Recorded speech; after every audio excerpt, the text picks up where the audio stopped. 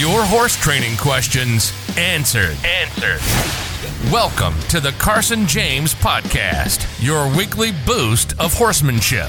No jargon, no fluff, and no BS. Just natural, proven solutions that work. And now, here's Carson James.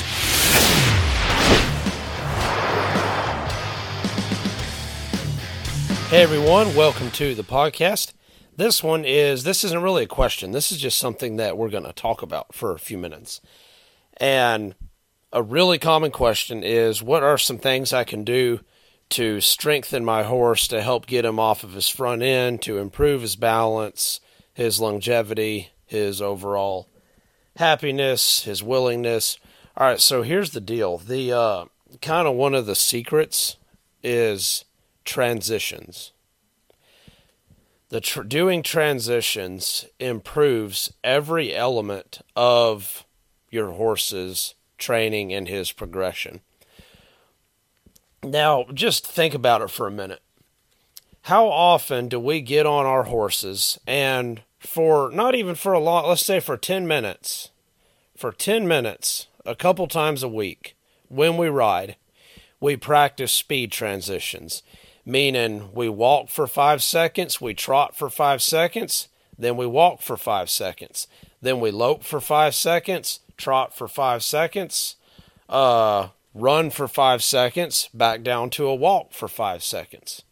Normally, when we get on our horses, we just kind of walk them a little, trot them a little more, then we lope them a little more, then we kind of put them away. Or we don't spend very much time at all going back and forth between transitions. And there's even the speed and the tempo and the length of stride within these transitions. So in other words, you've got fast walk, slow, medium, fast trot, slow, medium, and fast lope. Let's just call it a lope, an extended canter, and a run for clarification's sake. So to really have an ideal horse, we would need to spend way more time than any of us, including myself, do on these transitions, where these horses get really good at knowing exactly when it's time to speed up, exactly when it's time to slow down. And if you work on these, you can get a horse really good at them, to meaning like where almost off of a thought, he just slows right down, even from a pretty good run, you know.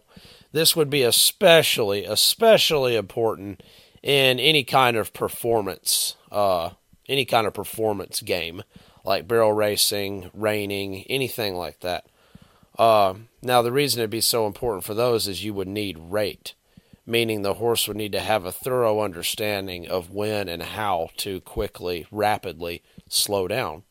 So if you look at the training pyramid in the dressage world, you know, like at the very bottom of the pyramid is accepting the blanket, being handled, brushed, etc. And then at the very top of the pyramid is collection. So it basically guides you through the steps to achieving collection. And, you know, it's not like an overnight thing. It's a lengthy process. But anyways, the one exercise that they say improves every element of that training pyramid is transitions. If we all spent more time doing transitions, we would have a way, way funner horse to ride around. I mean, where you could speed them right up and slow them right down as easy as you do a four-wheeler or a dirt bike or something like that. But you have to work on it to get that. Now, you know, it also really helps your horse's balance, and it helps strengthen the right groups of muscles to promote self-balance, self-carriage, all that. So there are a lot of things that transitions do that really make your horse improve in a short amount of time. But the thing is none of us really spend nearly enough time, if at all, doing and working on these transitions and getting them really, really good. So that's why, you know, like when we do the virtual clinic stuff, or when we do the clinic stuff, we try to always spend at least some time going from walk to trot to lope, from lope to walk, from slow trot right into a fast lope, and then right back down from there into a really slow walk. And